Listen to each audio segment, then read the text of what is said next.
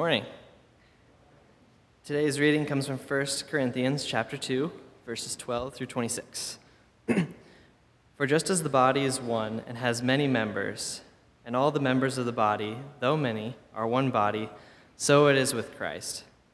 For in the one Spirit we were all baptized into one body, Jews or Greeks, slaves or free, and we were all made to drink of one Spirit.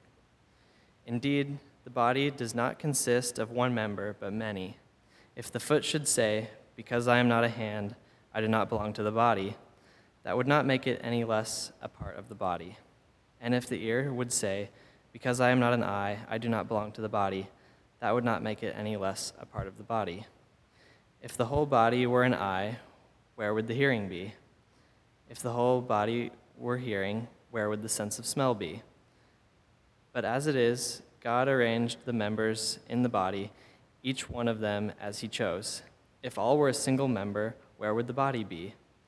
As it is, there are many members, yet one body. The eye cannot say to the hand, "I have no need for you," nor again the head to the feet, "I have no need of you." On the contrary, the members of the body that seem to be weaker are indispensable, and those members of the body that we think less honorable we clothe with greater honor, and our less respectable members are treated with greater respect, whereas our more respectable members do not need this. But God has so arranged the body, giving the greater honor to the inferior member, that there may be no dissension within the body, but the members may have the same care for one another. If one member suffers, all suffer together with it. If one member is honored, all rejoice together with it. Here ends the reading.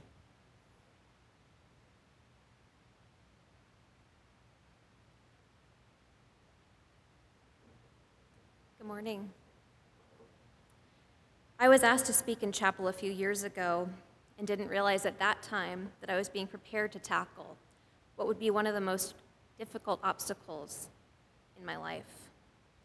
That day, I talked about my own faith journey, the power of reconciliation, and my belief in a God that does not wish for bad things to happen to us. It reminded me of the importance of my personal relationship with God, and that I need to be better about leaning on Him in times of trouble. It was great reinforcement for what was to come. So a little bit about me.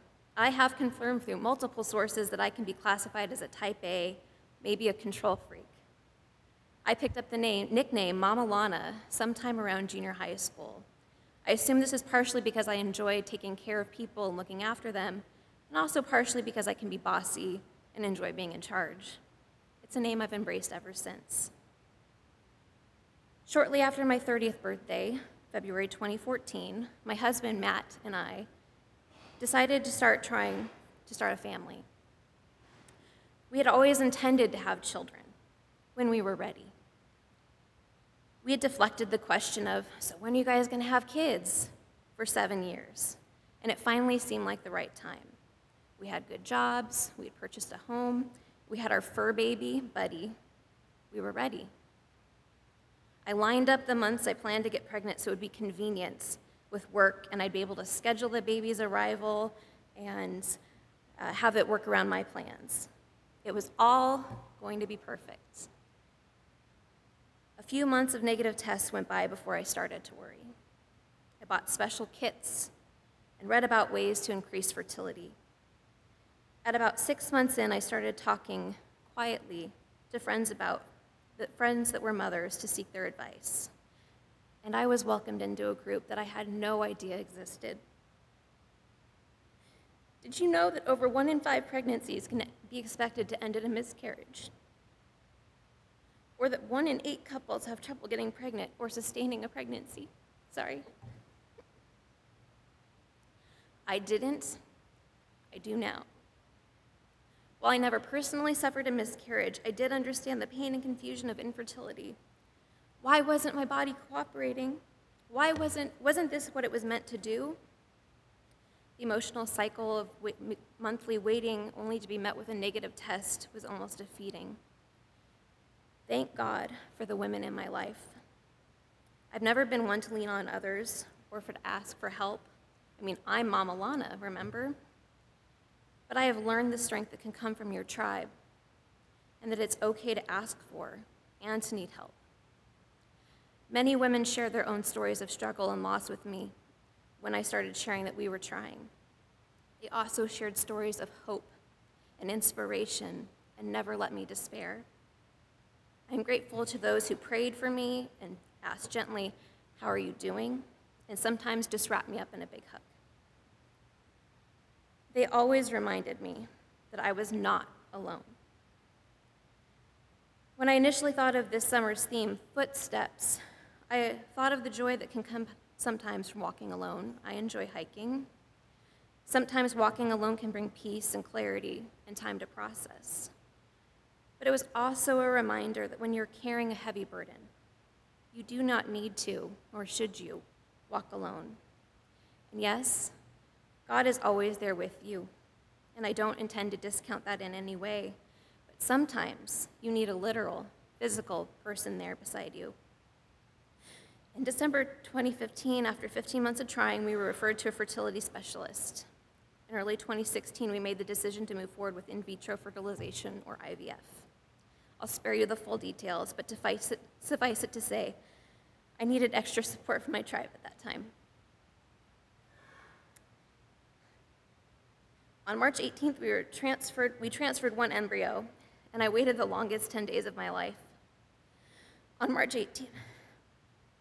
28th, I received a call from my doctor's office. My blood work came back positive. I was pregnant. 18 days later, we were able to see via ultrasound that our little peanut was doing well and had a good heartbeat. Today, I'm 22 weeks or 5.5 months along. I'm excited to become officially Mama Lana later this year, but also appreciate the lessons I've learned upon this unexpected 2-year-plus journey. It has helped me put my true priorities in perspective and reframe what is most important to me. One of the greatest lessons I've learned is that each person is on a journey, and each person is dealing with his or her own struggles. It has made me more sympathetic to the hurting going on around me, and I'm grateful for that. But it's also been a great lesson in the power of community.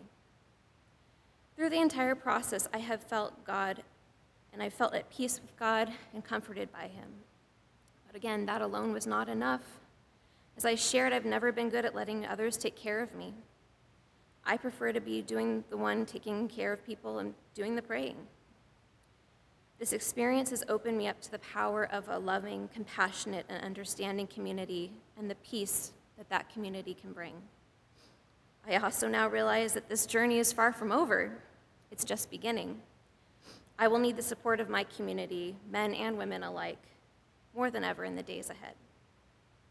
I encourage you to take advantage of the different parts of the body in this place may be replaced with the word community, which God has placed around you. Let others care for you and use their talents for good. Let them shine their light into your darkness. And when you are carrying a heavy burden, do not try to shoulder it all on your own. Mama Lana says so. Amen.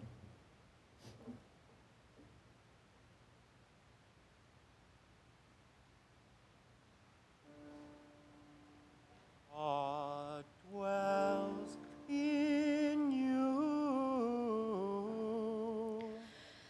And also in you. Mighty God, we thank you for the resurrection dawn, bringing the glory of our risen Lord, who makes every day new.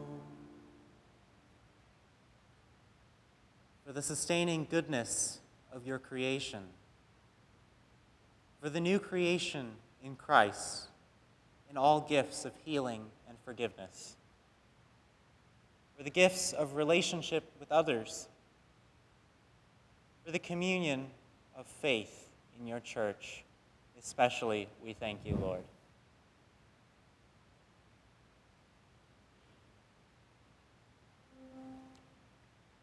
O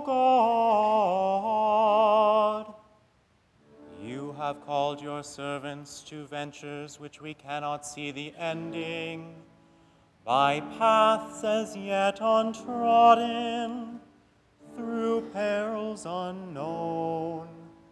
Give us faith to go out with good courage, not knowing where we go, but only that your hand is leading us and your love supporting us. Amen.